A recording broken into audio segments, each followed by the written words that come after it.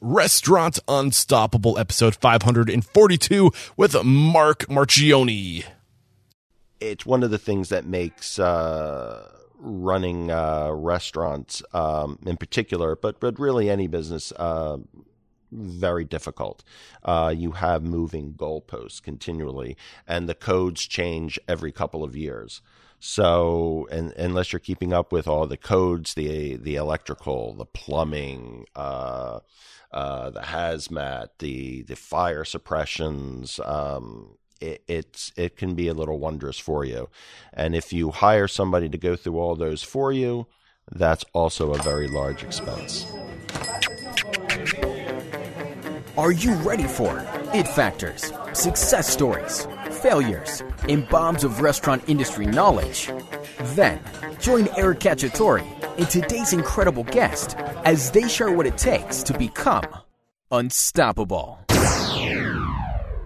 Cash flow. It's something every small business is worried about, and it's hard to know at any given moment how you're doing, and worse, it's virtually impossible to predict the future until now. Welcome to CashflowTool.com, the ultimate companion for any small business using QuickBooks. CashflowTool.com gives you instant visibility on any device anywhere of your cash flow, and it also alerts for unexpected expenses. On top of all this, it analyzes your past finances and projects how much money your company will have tomorrow, next week, and next month. Go to www.cashflowtool.com/unstoppable and enter promotional code unstoppable at checkout and receive pro features at the essential features price. Introducing Ethics Suite, the first and only misconduct, theft, and fraud reporting platform exclusively for the restaurant industry. Check out restaurantethics.com to see how restaurant employees can report any concerns anonymously, easily, and securely from any device with internet connection. However, if you're an owner or manager, you should check out ethicssuite.com/restaurantunstoppable for more information on how you can monitor and respond to these reports and stay informed about issues that could affect your business and your reputation. One more time, that's ethicssuite.com/restaurantunstoppable. With excitement, allow me to introduce to you today's guest, Mark Marchioni. Mark, are you feeling unstoppable today? Absolutely, Eric. Yes, that's what we like to hear. So hailing from Pennsylvania, Mark Marchioni has been in the restaurant business for 30 years in Philadelphia, Vermont, and Florida. About 5 years ago, Mark and his wife, Stacy, decided to make the move back to New England and settled on Rochester, New Hampshire. And in 2014, Revolution Taproom and Grill was born. And in 2015, they were named New Hampshire Magazine's Best New Restaurant. Obviously, I'm just scraping the surface. Mark, I can't wait to dive into your story and find out who you are, what makes you you, and how you got to where you are today. But let's get that motivational, inspirational ball rolling with the success quote or mantra. What do you got for us? Beer is proof that God loves us and wants us to be happy. Ben Franklin. It's actually a misquote, but we'll take it. Yeah, man, that's a great way to get this thing started. And take us to where it all started for you. So how'd you get into the industry? And I guess we'll start there. Well, I think like most people, I had a misspent youth. Started off as a dishwasher for summer jobs and moved up to busboy and then eventually moved up to waiter. And it was always a quick and easy way to earn a little cash for your pocket. And went off to college. After college, still wasn't exactly sure what I wanted to do. As I was looking at grad schools, I got some jobs as a waiter to make ends meet. And then from waiter, I moved up to bartender, from bartender to manager, from manager to owner. There's an old saying in the restaurant business that either you move up or you move out. Yeah, so I'm curious, was the tap room the Revolution Taproom, was that your first ownership position, or were you owning restaurants before moving to New Hampshire? It's the first one I owned myself. Okay. I've had business partners, and we've done other operations in Sarasota, Florida, in Pennsylvania, in Vermont, but this is the first one I owned myself. All right, got you. So really take us to the point, I guess, where things really started getting intentional, where you committed your life to the food and beverage industry, and you said that, well, maybe after grad school when you kind of just accepted your fate, I guess. Well, let's see. It was probably around 2000. 2000 or so, a friend of mine who was a brewer came to me with the idea of opening up a brew pub in Key West, Florida. He had scouted out some locations. He needed someone to run the front of the house and be a business partner in it. And I went down to Key West, looked at the sites, did our due diligence.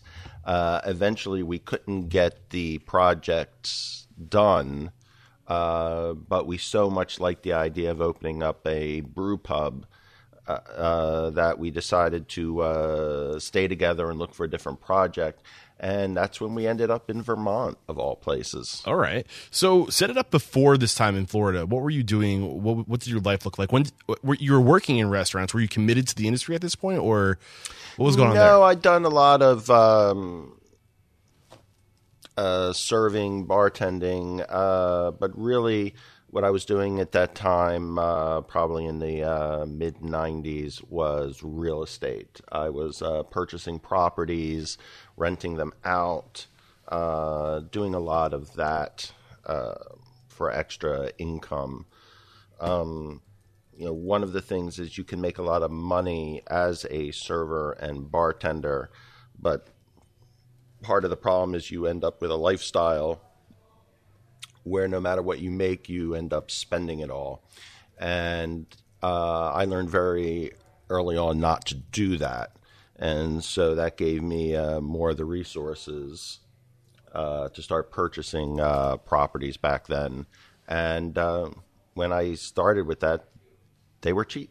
You could buy a house for $70,000. Jesus, man. So originally you're in the real estate game and you're side hustling on the restaurant industry. You grew up working in the restaurant industry. You're continuing to work in the restaurant industry for supplemental capital. And you're good at what you do. I mean, were there any mentors at this point in your life? Any like restaurateur mentors or people you're looking up to? Or take us to that point where maybe there's some influences in your life that say, hey, like you're good at this. Actually, I've always said that I've learned far more in the industry from the bad owners and the bad managers than I ever have from the good owners or the good managers. Because the people who are good at their jobs usually make it look flawless. And so it's hard to learn from them by watching them because everything just comes naturally to them.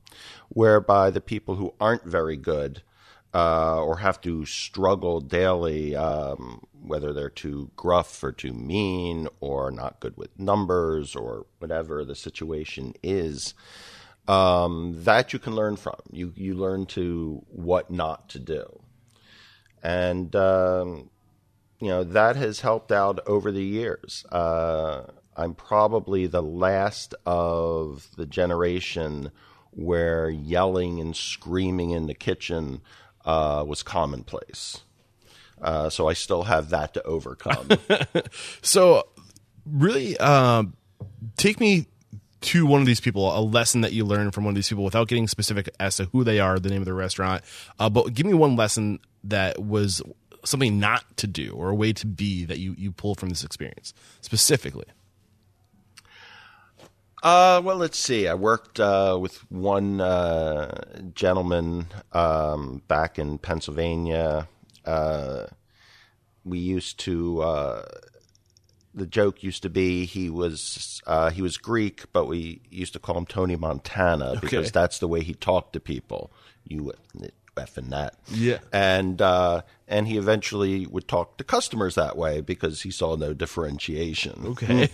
And so he could very much alienate a customer very, very quickly. Interestingly enough, some customers found it charming. But a few did not. Yeah, I'm guessing more found it not so charming than charming. True. So, I mean, what happens when you alienate the customer? Dive into that a little bit more. Like, what is he creating in that instance? Nothing good. The customer. It's a cliche, but it's true. The customer is king, and though most people the old adage that the customer is always right. Well, the customer isn't always right, but you have to treat them as if they're always right.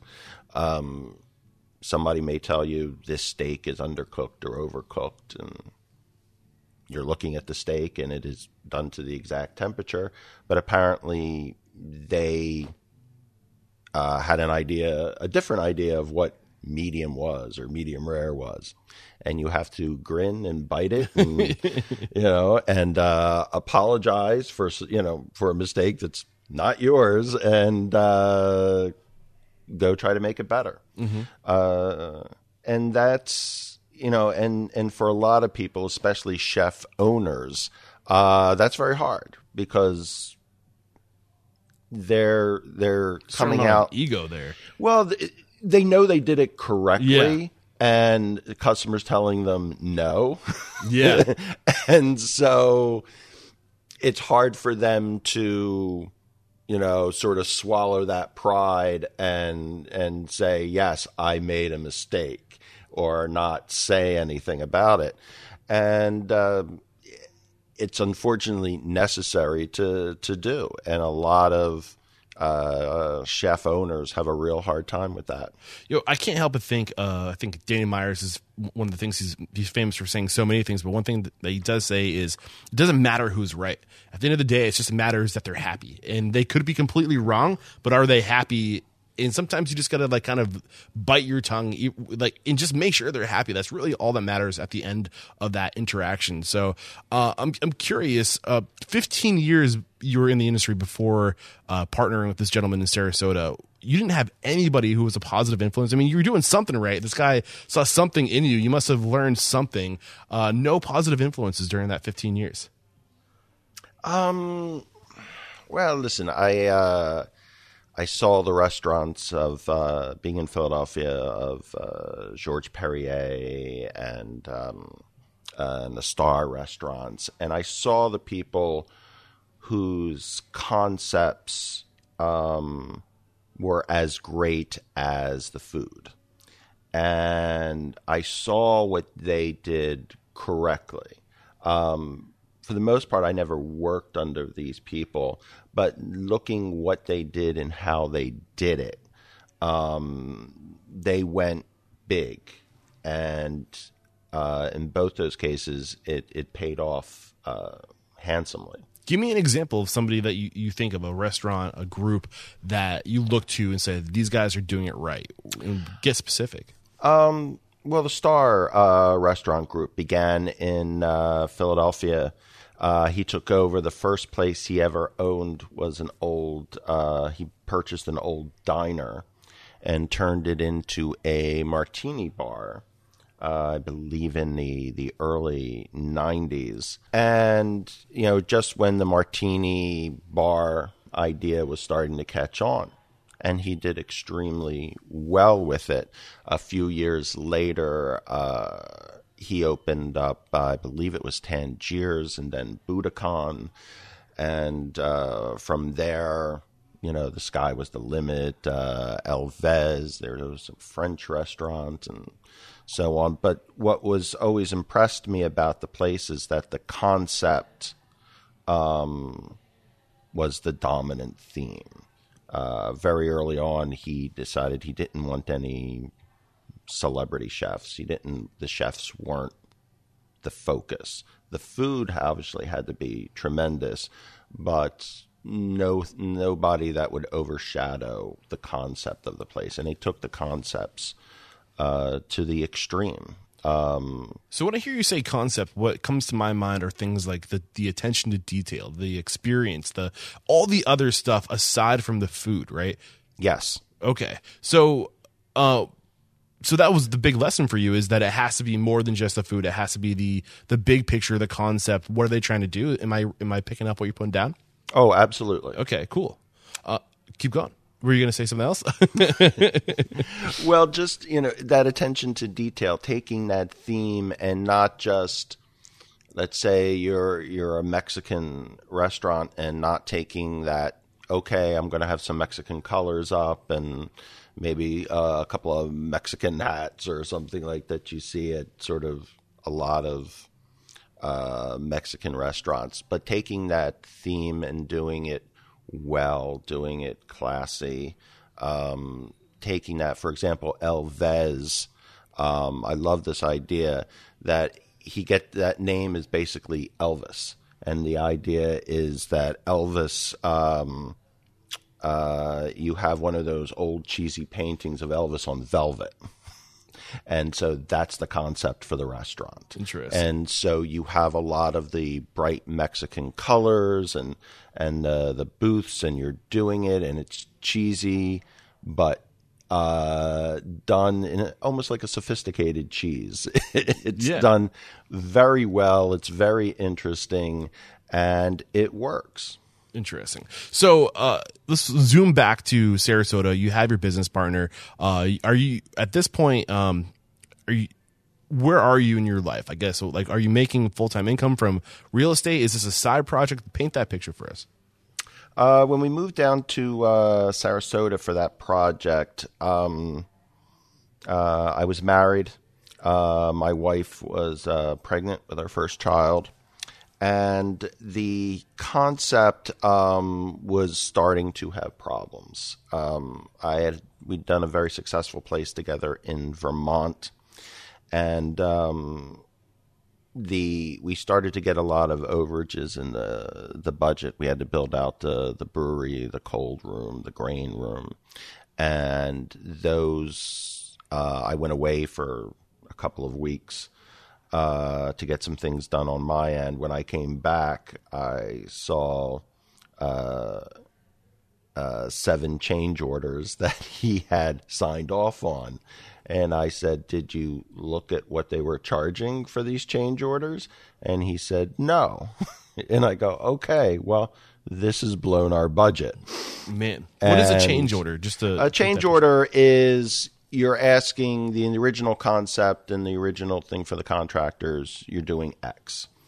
And as you're looking at it, maybe X isn't working, or the contractors maybe came across something that's a problem, and so something needs to be changed. And so to make sure everybody's on the same page, you do a change order. Mm-hmm. And the contractor writes up the change order, and the head of the project, the owner, signs off on it. And so with, one change order is $12,000, another change order is $30,000, another change order is $6,000, then the change order is $40,000. And so quickly that's eating up a lot of our extra budget. Absolutely. And so things started falling apart between myself and my partner at that time, as you would expect. Eventually, we decided to part ways. I had him buy me out, at which point our daughter was born. And my wife, being from Connecticut, wanted to move back to New England to be near her parents. And I had no desire to move to Connecticut. Neither of us had a desire to move to Massachusetts. I had lived in Vermont, so I had sort of been there, done that. And so it was between New Hampshire and Maine, and we settled on New Hampshire. All right. I'm curious about this relationship and what led up to the miscommunications with the change orders, and really trying to pull a lesson from that. So how did this partnership form in the first place? He was the person back in 2000 that I started with the concept in Key West. We ended up owning and operating a place in Vermont quite successfully, but we wanted to expand that concept. So you guys were working on a project in Florida together. Yes. You were front of house. Was he back of house? What were your roles? What were your lanes? He was the brewer in charge of the brewery, the beers. The first problem was he had done some calculations on the holding tanks that we needed to do. And after the project had gotten off, I should have done this sooner, reviewed his numbers. And I came to the conclusion that his numbers were way off, that we needed much larger holding tanks. and he disagreed.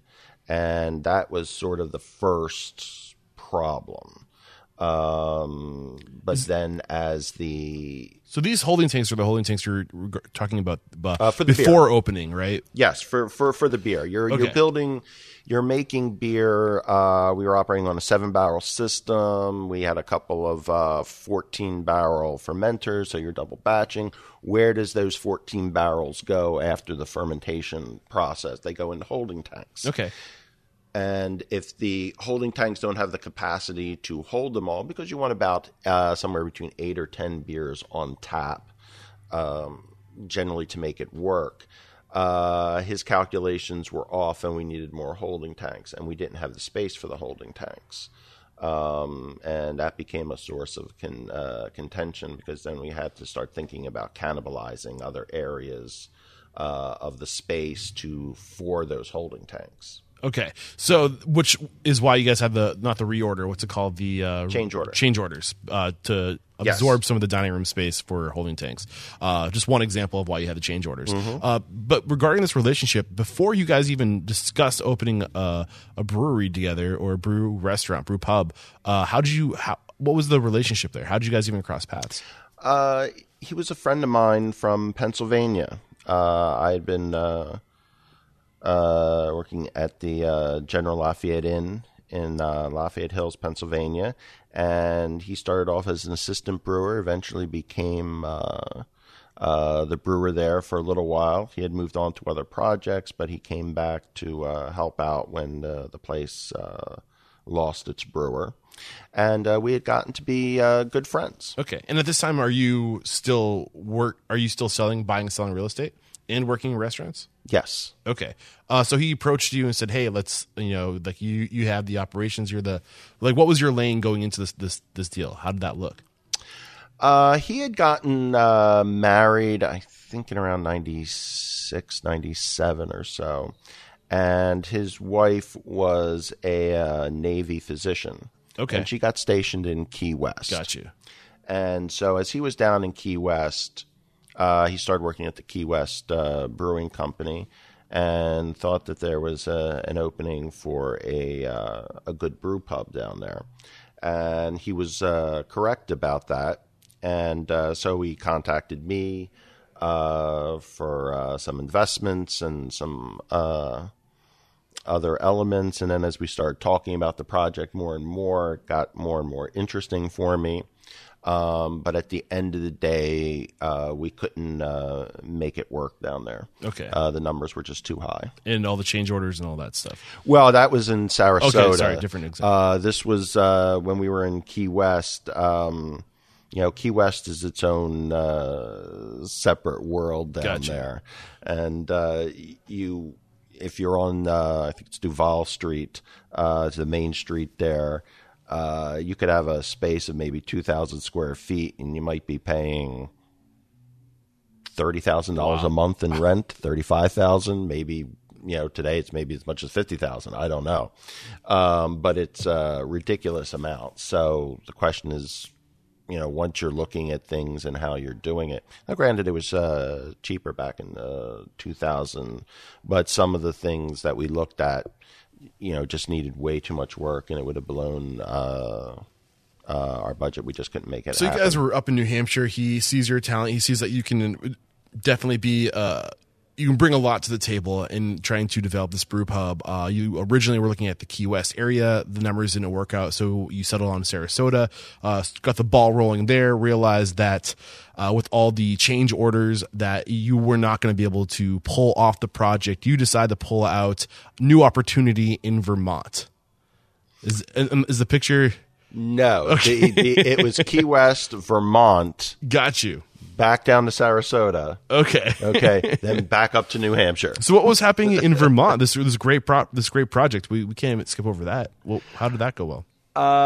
We found a place called the Maple Leaf Brewery in Wilmington, Vermont. It was a small space, but we had hoped to utilize the second and third floors of the building. It's an old building built in about 1850. They had a small brewery actually operating it, but from the get-go, we needed to realize that we needed to expand it greatly to make it what we needed to make it. And was this in Vermont a brew pub as well? Yes, this was a brew pub that you built from the ground up. No, there was an existing brew pub called the Maple Leaf Brewery. Got you. And we had bought it. It was just a first floor operation in an old 1850s building, and we had wanted to purchase it in order to expand to the second and third floors, and just so. Here's a little lesson for anybody listening. When you're talking to city officials, regardless of what they tell you, if it's not in writing, don't. It never happened. It never happened. Yeah. So when they told me that, oh, yeah, it won't be a problem expanding to the second and third floors, that's not a problem. It became a huge problem after we purchased it. Due to the way Vermont operates, we ended up being in court for the next 3 years attempting to use our own second floor. Oh, my gosh. So give me something specific. Get it in writing. What's the process that you would take today, knowing what you know, if you wanted to do the job right without any hiccups, before you invest in the project? What's the series of events that you would take to make sure your T's are crossed and your dots are or your I's are dotted? Well, that's always a little bit difficult. You can do what you think you need to do, but take this project here in Rochester. When it was an existing restaurant, and I wanted to know if things were going to be grandfathered in or if they were compliant in codes and other things. And I asked the city if they could do an inspection. Of course, the city said no. I didn't have any standing. I didn't own the building, and I didn't have a lease. So they weren't about to do anything to help me with it. So I said, okay, let me take another approach. Have there been any violations in the last 5 years? And that was public record. And they showed me and said no. And I said, how often do you do these inspections? And they said, oh, we do them every year. And I said, great. So I went ahead. The old restaurant was leaving. We signed a new lease, came in. 5 days after we signed the lease, the new fire marshal came in and gave us a list of 32 violations. Oh, man. Of the place. And one of them was, well, you know, your hood system, the fire suppression system on your hood is 8 years out of date. And I said, 8 years out of date? I said, but it passed inspection 4 months ago. It passed inspection 16 months ago. It passed inspection every year for the last 8 years. And they go, Wait, so you took the time to do your due diligence, to do the research, to make sure that everything was passing inspection as much as I could, yes. And even when you found the paper trail, or you had the evidence that according to the town, everything was checked off. They were like, no, still no. You couldn't use any of that. Nope. They said, well, it was a different inspector. The truth of the matter is the gentleman who leased the property before, yes, was a very big deal in the town. So everybody simply turned their head away and never bothered. So he got passing inspections regardless of what the shape the place was in. And so when I went for the paper trail, all I saw was the fact that he passed every single year. So you would assume, when it would be kind of a safe assumption, that you're good. Yes. So what is the lesson there? The lesson there is you always have to go in with your eyes open. If however much you think you need, plan on at least $50,000 to $100,000 more. Yeah. You don't know what's going to be asked of you. And the irony in going into old buildings and other things is that the more work you do to update them, the more work now is required due to the codes. Mm-hmm. So, the irony is that if you come in and say, well, I'm just going to keep it exactly like it is, granted everything's falling apart, granted things are moldy, and I'm just going to put a new coat of paint, very often the town is fine with that. But if you come in and say, wait a minute, I want to tear down these walls and get rid of the mold, and I want to do some of these other things, now the codes start kicking in. And now that $20,000 project is now an $80,000 project. And now you need a stairwell that's currently compliant with current codes. Granted, the place had been operating a week before under the old codes, and nobody said boo, but that doesn't matter anymore. And so when it comes to these things, you never know. I looked at a restaurant for sale in Nashua when I came up. That was before coming up here, because right. Well, I was looking up here before I came to Rochester. I looked at a place in Nashua, and I saw the hood system had to be maybe 30 years old. The restaurant had been there for forever.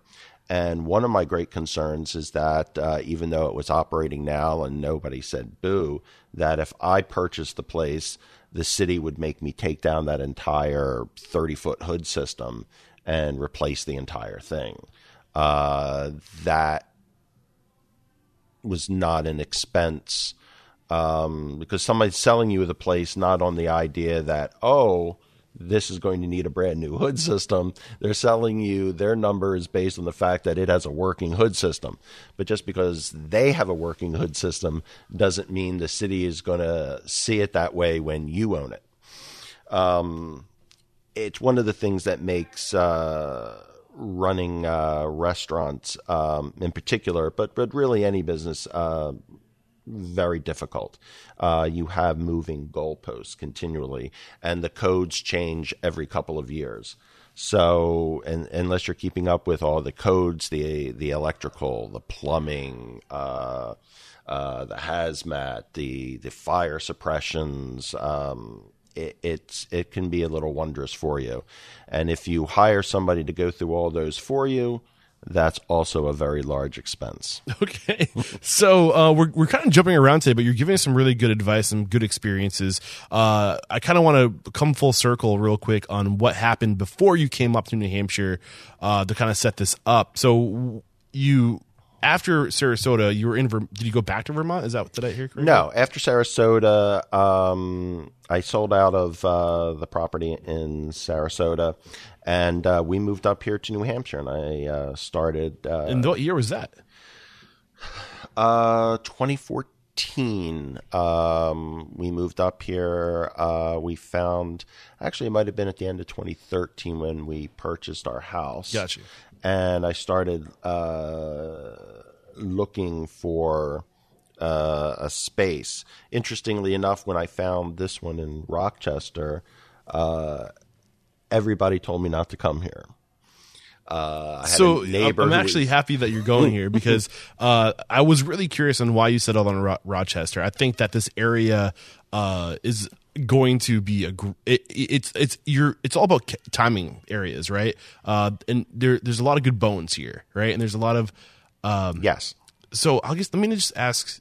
I'll just let you explain what your rationale, because it seems like your it factor, your real strength in this industry is identifying, like you're kind of good with the real estate. I'm assuming because of your experience buying up homes. That seems to be an interest of yours. I don't want to make too many assumptions there, but I'm talking too much. I'm going to pass it back to you. Take us through your thought process when you moved to New Hampshire, finding a location and what.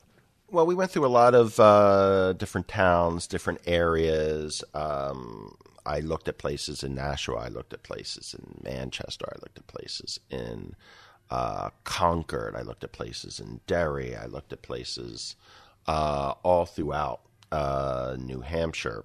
And I came upon this sort of quite by accident. And when I started doing my homework on Rochester, I was like, hey, did you know Rochester is the fifth largest town in the state? Rochester has a very good population, and it has a good income. So you're doing your research. You're finding out the demographics. You're figuring out the income. What is good in your opinion? You're saying they had these good things. Like what kind of numbers were you really paying attention to, and how did you determine that those numbers were good? The amount of people and the average income level for the area. And my first question of looking at the number of people and the income level, and then I started looking at, well, where do these people spend their money?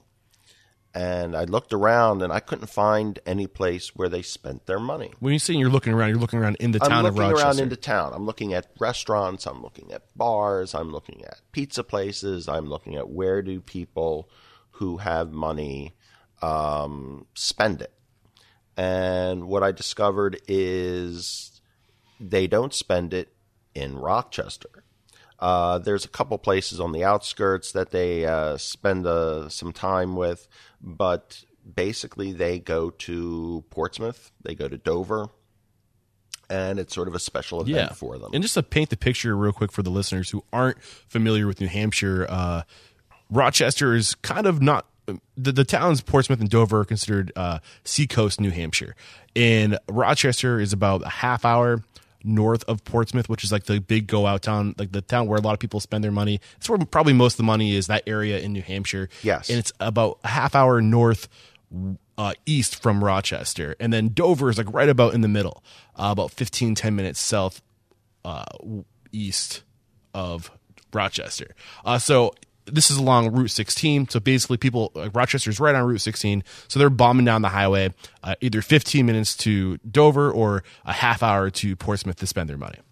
Yes. And what I also noticed from a Rochester perspective is that you have a lot of people north of the city and west of the city where there is nothing. There are no restaurants, there are no bars, it's all rural, much of Stratford and those areas. So where do they go? Well, they go down to Dover and Portsmouth too, maybe once a week, maybe twice, but it's sort of a longer haul for them to get there. So the idea was, if we were to put something akin to Portsmouth, which is sort of the culinary mecca of New Hampshire, in Rochester, would people come? And my bet was that they would. Portsmouth itself, though the culinary center of New Hampshire, was at the point where it's starting to get saturated. Parking is very difficult. People don't like to pay for parking. Rochester has oodles of free parking.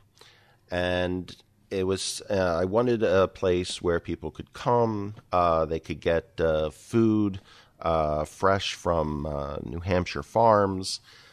We have a 40 tap beer selection. I wanted to use, local and national beers and give them that real sort of kid in a candy store look for beer geeks. And it has worked. We've become, for many people, their home away from home, if you will. We very often have people come in 3, 4, 5 days a week. We are their local place, but we're also the place where others come for that once a week dinner out or that special event. So for those people who are saying don't do Rochester, stay away from Rochester, what was the reason? Why do you think they were saying this to you? Because they've lived here all their lives. It's sort of the old no one can be a prophet in their own hometown. Yeah. As the saying goes, because basically people knew you as a kid, and basically people who've lived here all their lives have seen Rochester go downhill, go downhill, go downhill. And so seeing Rochester in a new light, they've had 20 years of ingraining what they see around them. And after a while, you begin to think, it can't be anything else. And then you have an entire generation that's grown up and has never known anything else. So very often it does take somebody from the outside to come in and say, hey, this could be different.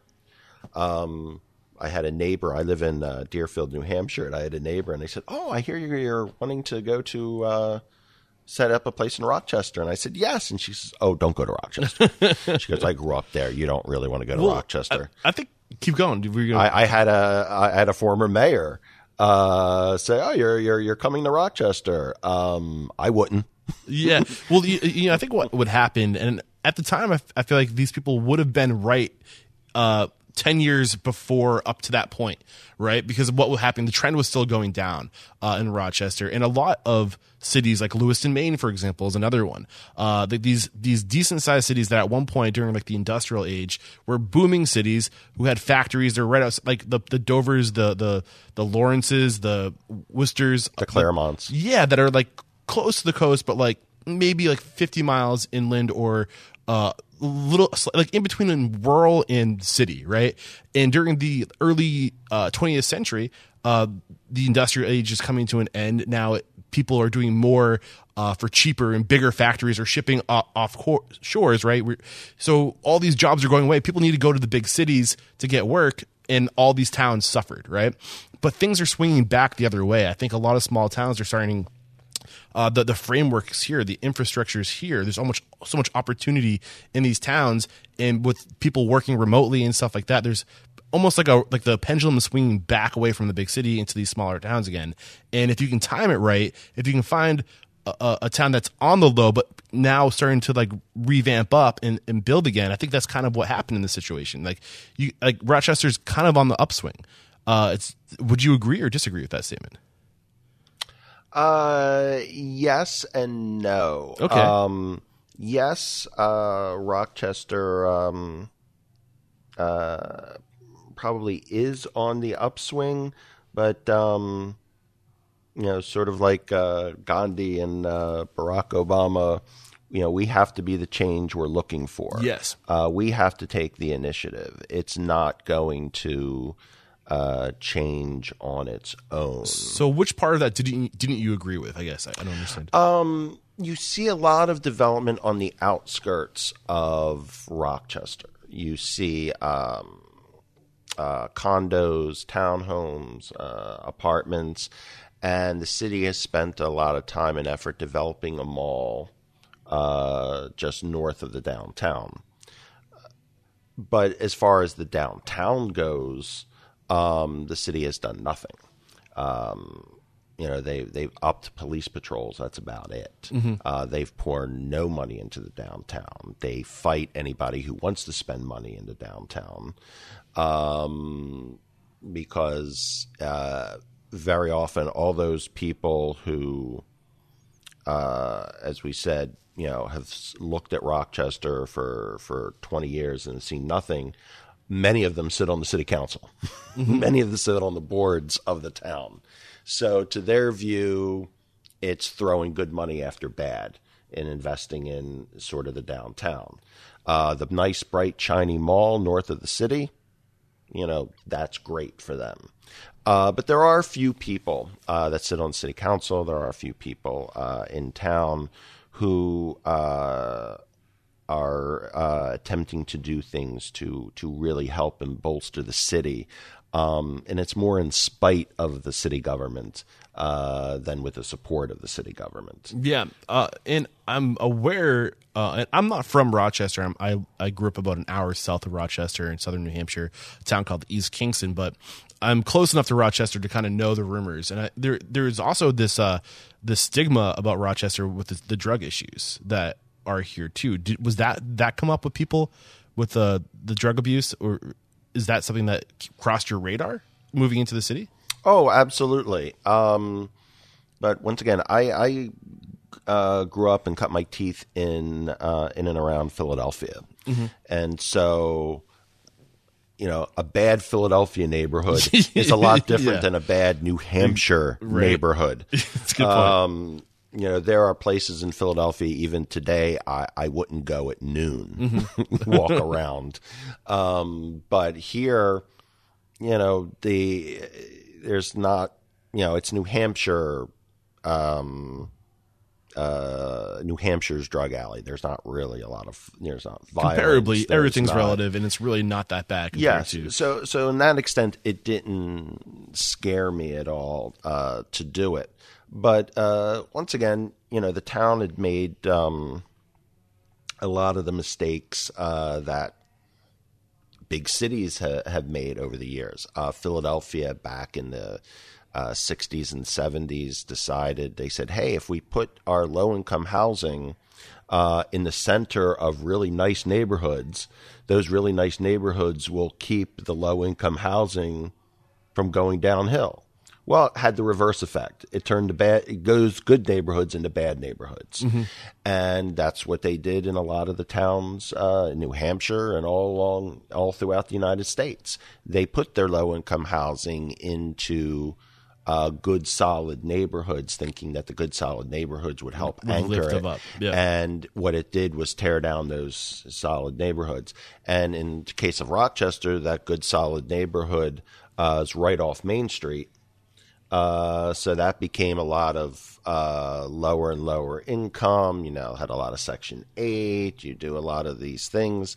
And for those, for the powers that be and the people in charge, they didn't have a vision of what could be. They just sort of looked at it as it is. This is what it is. This is probably what it'll be for the next 30, 40 years. So let's try to make the best of a bad situation. Yeah. You mentioned something that struck a vein with me, be the change you want to see. And this mentality that, what did you mean by that? And are you trying to do that here in Rochester? Yes. I mean, we're often cited, the revolution is often cited as one of the catalysts for the town. One of the things that the town talks about on their website, one of the things that the town talks about in their brochures, one of the things that people look at and see and go, aha, look, Rochester is changing, look at this. You have, though we have a very cute little strip of downtown shops, you have more than 50% of them vacancy. Empty. Yeah.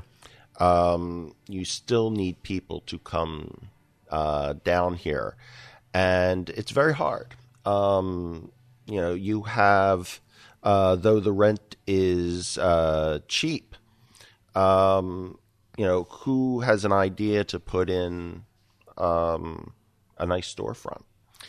You're not going to have any large corporations come downtown. It's not, they want the 200 parking Do we want spaces. large corporations downtown? No, but you need that money to do it, because what you're doing is you're getting people with just, there's looking for SBA loans and stuff like that. They need help to get it done.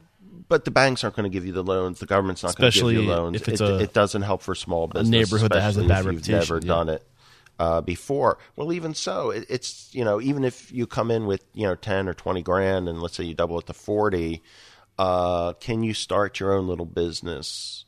With that, is that going to be enough when you come in and now you're hit with all the new regulations, making sure things are handicap accessible, making sure the fire safety codes are correct, making sure the stairwells are correct, making sure you have the handicap ramps, making sure everything is done and proper.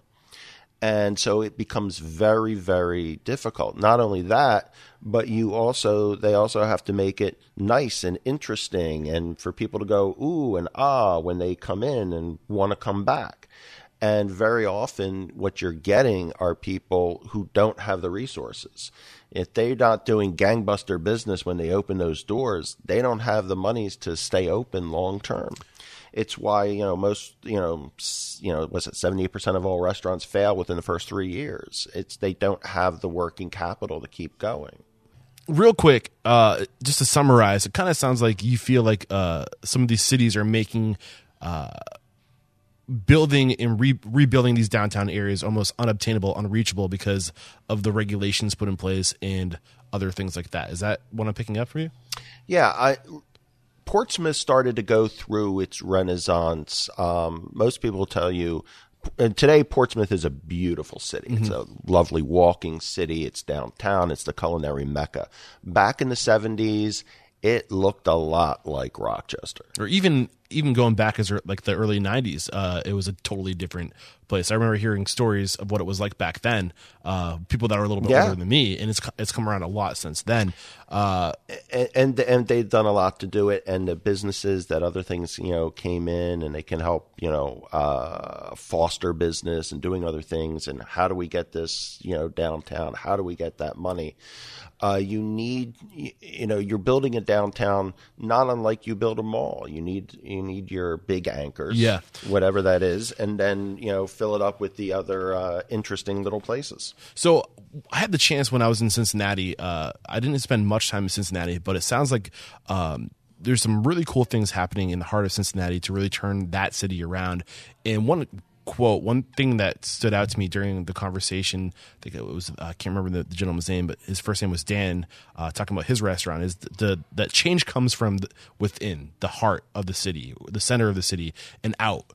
And it sounds like what's not happening in Rochester is the change is happening on the outskirts, and people are avoiding the heart. And if you really want to make long change, you got to go into the heart of that city, and you got to be the change you want to see. And that's kind of, it seems like what you're trying to do is you're in the heart of the city, and you're influencing from the center out.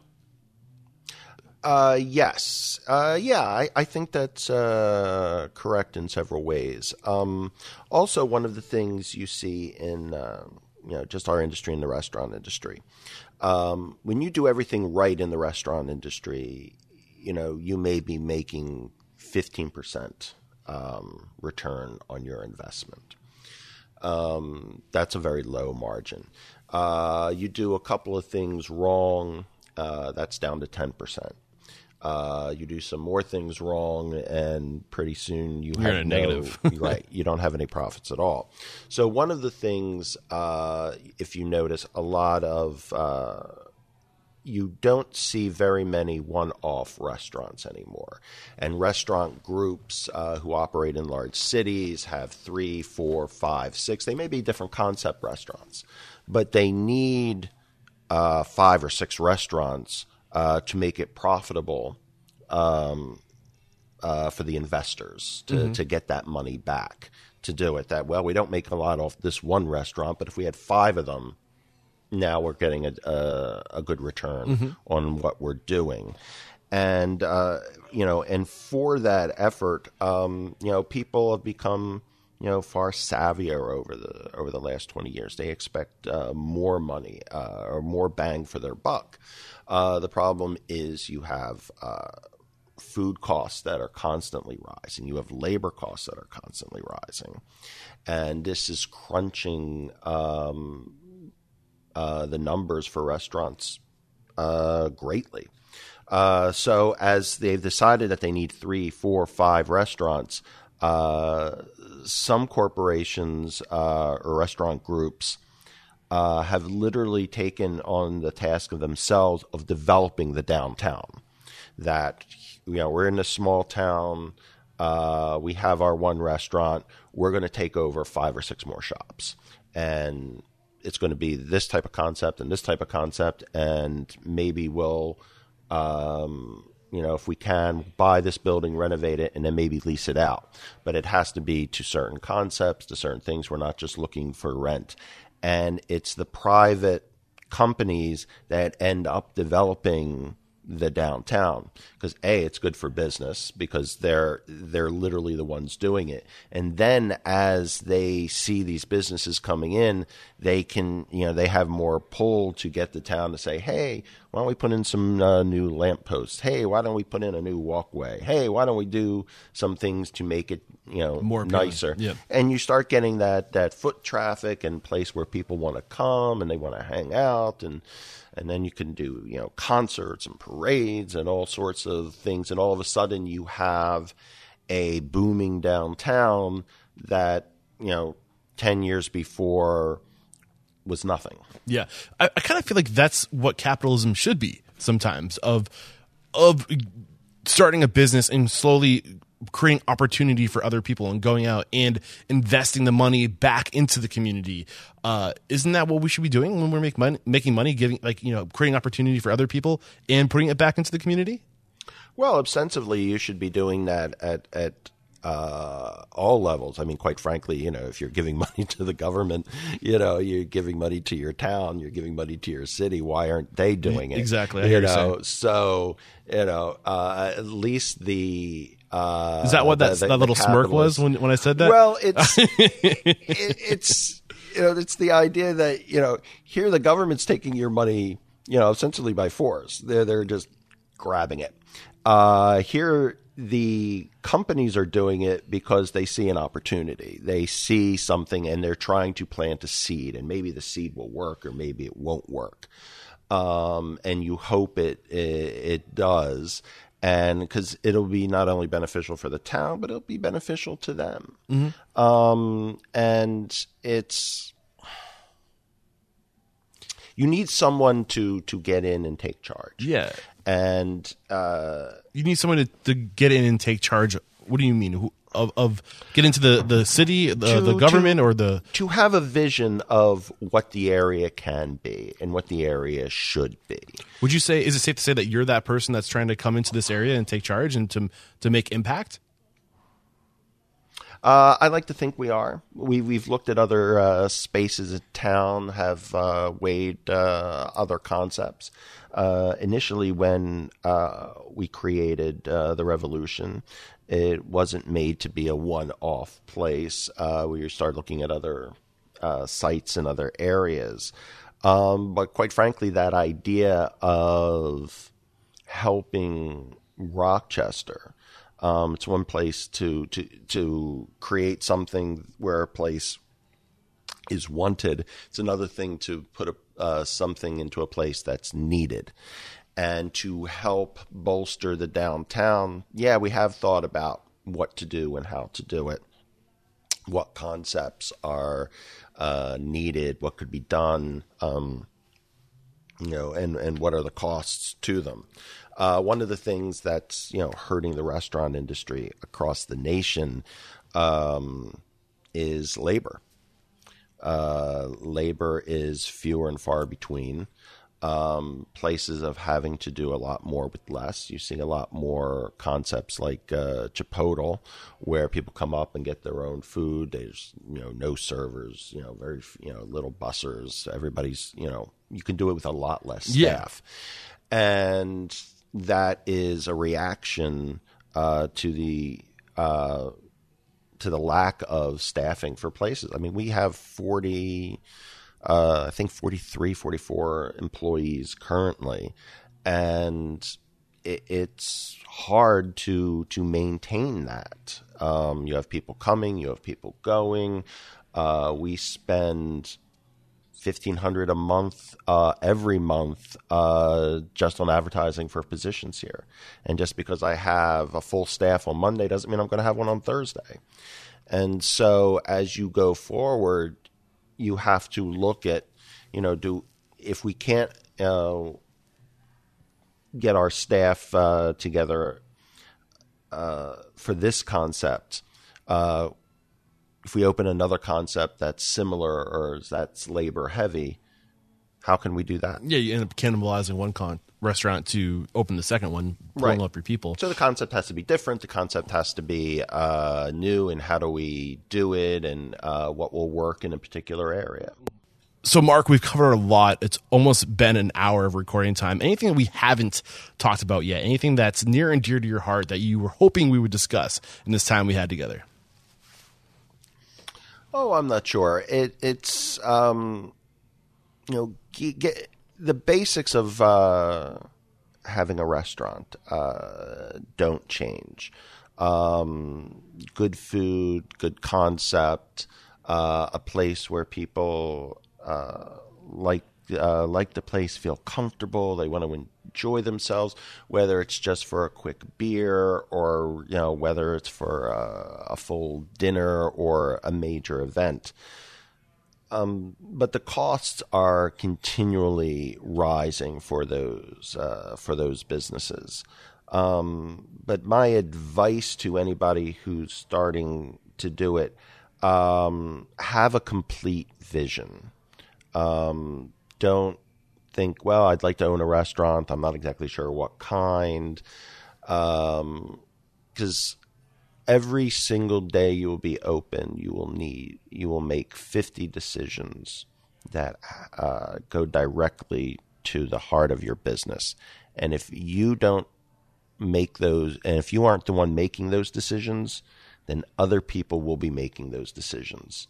And they will not necessarily have your best interests in heart when they make them. Have a concept together. Know what you want the food to look like. Know what you want the drinks to look like. What the servers are to wear, and the bartenders, and who's supposed to be doing what, and your training program and other things. These are all things that people basically neglect or think they'll take care of themselves, and they don't. And as I said, service at its very basic level is always a constant struggle. You may think your people are giving good service, but look at those Yelp reviews, look at those Google reviews. And chances are, if they gave bad service to one customer, they've given it to a lot of customers. Yeah. And you might say, well, I don't have time to look over the shoulder of every one of my people. That's something you have to take into consideration, because that is hurting your business and bottom line. And you're, trying to run uphill if you're not looking at that. So when you have this vision of your complete vision of what everything should look like and how you want it to be, how do you make sure you hit that mark? What things do you do to make sure it comes out like that every time? How do we keep it consistent? Through hard work and practice. You have to have situations in place where your people are trained properly. And, don't let fear drive you. If you say, well, this person's not a good employee, but if I don't have this person, that means I got to come in at 7 o'clock in the morning. Well, if you're not prepared to come in at 7 o'clock in the morning, then you probably shouldn't have opened up that business to begin with. Mm-hmm. It's tiring and it's tough. And if it's not a labor of love, by all means, please do not do it. There's better ways to spend your money. So let me ask you this. What is it that you love about this industry? The camaraderie, the people, the idea of people getting together, having a drink, being able to discuss the day's events or what's going on, and just that sitting and relaxing at the end of the day.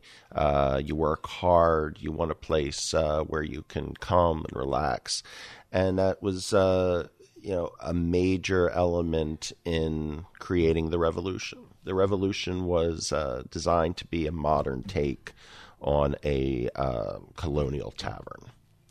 And so to that extent, the lines we use, how are things done here, tend to reflect that, but also that idea of just being able to sit and talk and have, something you can have an entree. You could just have a burger. You can have a beer. You can have a martini, whatever you like. You can have as much or as little as you like. Sit, have a good time, and, relax. You've worked hard during the day. Come in and have a good time. Yeah, and I just want to add something onto that, the whole play on Revolution. And it's a very fitting name because you came into a city that was struggling. You put faith in it. You trusted. You put energy into the city. And there's almost like a revolution happening in the city of Rochester. And it's because of people like you who are coming in and trying to inject money back into the community, right? And to turn things around and to make things nice again. And things won't become nice. They won't get nice. They won't get back to the way it was until people come in and you say somebody's has to do something about this, but you're doing something about it. And I think that's the mentality we all need to have when we say somebody's got to do something about this. We all need to, strap our boots on collaborate with other people in the community and do something about it. And I just want to say thank you from somebody who lives in New Hampshire. Like you're turning things around. Oh, well, thank you very much. I mean, it just goes to, also the idea of vision. Mm-hmm. Some people look at a house that's falling down and all they see is a house that's falling down. Other people look at the house and say, oh my God, this could be beautiful. Yeah. This could be great. You should have to do this. And if you did this and this, and all of a sudden, you have a beautiful estate. You have to be able to have that vision. And then the second part of that is the wherewithal to see it through. Mm-hmm. And, it's climbing the mountain. And, I don't know if you'll get to the top of the mountain. I don't know if I'll get to the top of the mountain in my lifetime, but, that's the goal. And that's Beautiful. What we hope for. And, that's what it means to be a community. We're going to take a quick break to thank our sponsors. We'll be right back. If you listen to Restaurant Unstoppable, I'm sure you've heard me say it before, but I'll say it again. There are two things that you need to let determine your growth. The first thing, that's people. The second thing, that's cash flow. And we've got you covered on the cash flow part of things because I'm working with cashflowtool.com, the ultimate cloud-based solution for your business.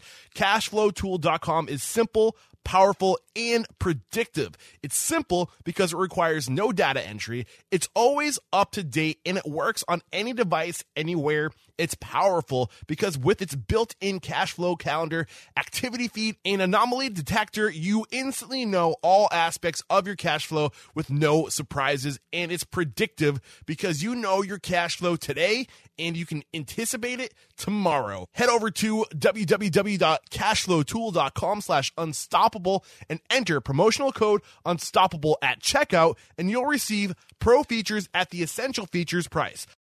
All right, I have a question for you. How can an anonymous employee reporting program be a profit center for your restaurant?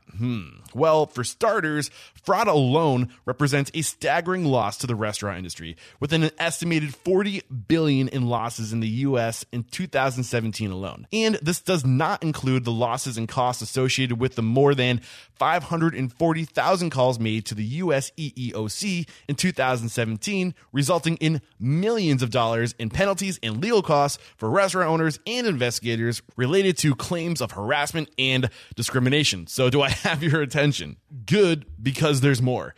Employee tip-offs about misconduct continue to be the most common method for detection and prevention, but employees are often deterred from reporting their concerns directly to supervisors because they're afraid that there's going to be retaliation or they might lose their job or something, and I get it. But with Ethics Suite's anonymous and web-based restaurantethics.com, you can provide a safe, secure, simple, and anonymous communication channel between you and your employees to help protect your hard-earned reputation and assets. Go to ethicssuites.com/restaurants unstoppable and you will get 3 additional months. So for the cost of 12 months, you'll get 15 months, or head over to the show notes and find the banner and you can use the link there.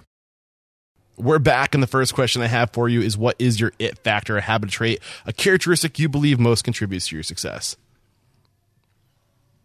The 40 taps system in beers. It gives I look at beer and taps as sort of a kid in a candy store. If you're a beer person, you come in, you look at those taps, and you go, wow, what is that? What is that? What is that? I want to try that. I want to taste that.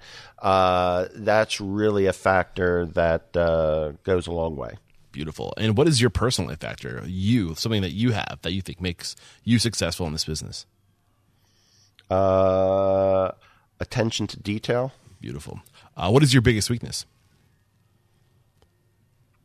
I don't suffer fools lightly. You don't suffer fools lightly. What do you mean by that? I mean, the idea that common sense isn't all that common. And I tend to sometimes get a little bit more upset than I should over it. I need more understanding. Got you.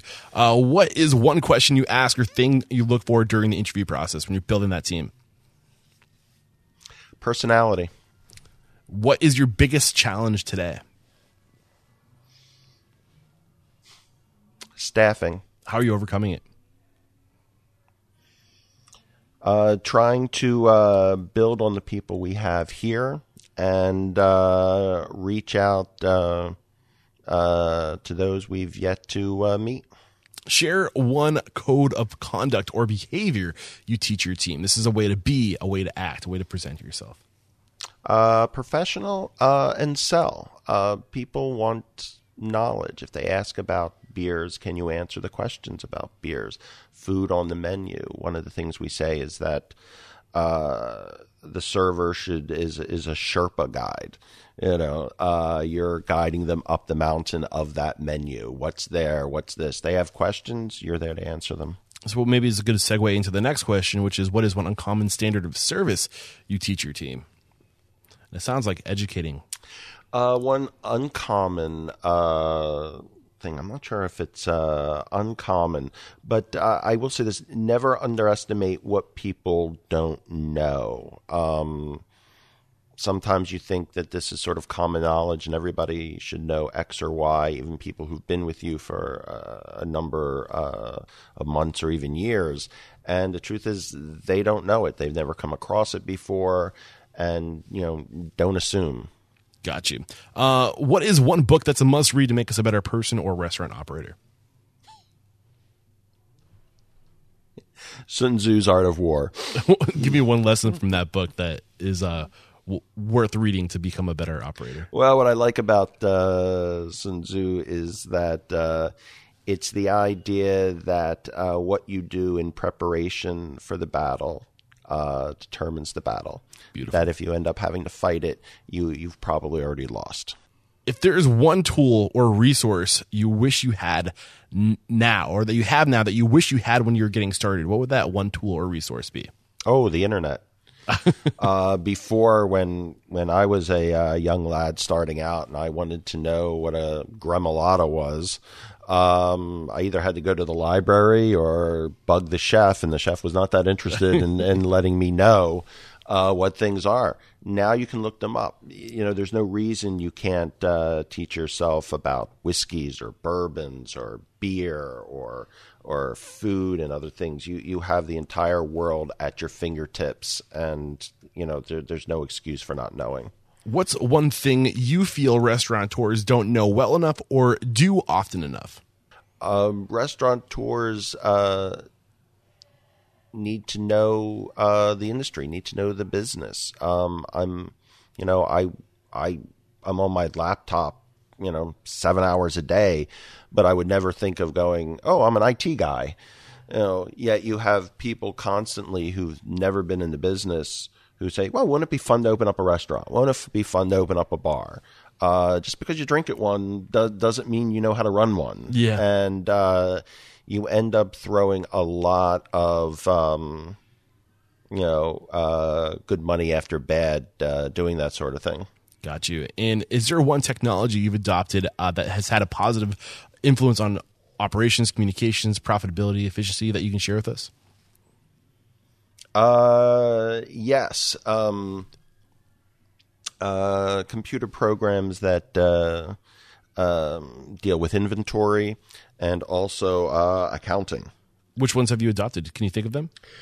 The one we currently use, if I could give them a plug, is a situation called RSI. It's not for everyone, but it does give you, like any of these programs, if you don't do your diligence, you get crap in, crap out. But if you do it, you'll have your numbers at your fingertips, every single day, and that is a godsend. All right, and this is the last question. It's a doozy, so get ready for it. If you got the news, you'd be leaving this world tomorrow. All the memories of you, your work, and your restaurants would be lost with your departure, with the exception of 3 pieces of wisdom, 3 things you know to be true for the good of humanity and for your reputation. What would you leave behind? The 3 things you know. The 3 things that I know. Well, I'm not sure. No, I don't think I'm that bright. I wish I had a camera for this question sometimes. The look I get in the guests when they're like, wow, what are you doing to me, man?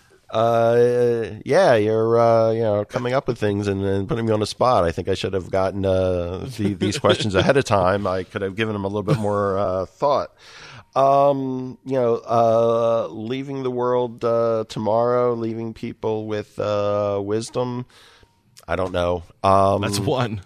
Try. That's two. You will regret not trying far more than you will regret trying and failing. Awesome. 3, beautiful. And we wrap up every conversation by calling somebody out. So is there somebody that you can think of that you admire in this industry, somebody that you look to for inspiration, and somebody that you think I need to make an example of? Call them out. I'll get them on the show. We can learn from them together. I would like to give a shout out to an old boss of mine, Joe Varelli. I don't know if he's still in the industry anymore. He opened up a restaurant upstairs at Varelli's and Soto Varelli's in Philadelphia. I always liked Joe. He strode the line between a good boss and a great boss, but he knew what he wanted and was always kept thinking for the betterment of his restaurant. I don't know what he's doing today, but Joe, if you're out there, I miss you, buddy. If I'm in Philly, Joe, look out. I'm coming after you. And let the folks at home know if maybe you want to come join your team or reach out to you for some advice, what's the best way to connect or follow what you're doing here? You could shoot us something through our website, revolutiontaproomandgrill.com, or simply message us on Facebook, or if you're in the area, come by. We're at 61 North Main Street in Rochester, New Hampshire. Our phone number is 603-244-3022. I'm here at least 4 or 5 days a week, and come in, see what we do. Beautiful. And hopefully you'll enjoy yourself. Mark Marchione, thank you again for taking the time to share your story, your knowledge, your mentorship. There is no questioning. You are unstoppable. Dun, dun, dun, dun. We'll cut it there.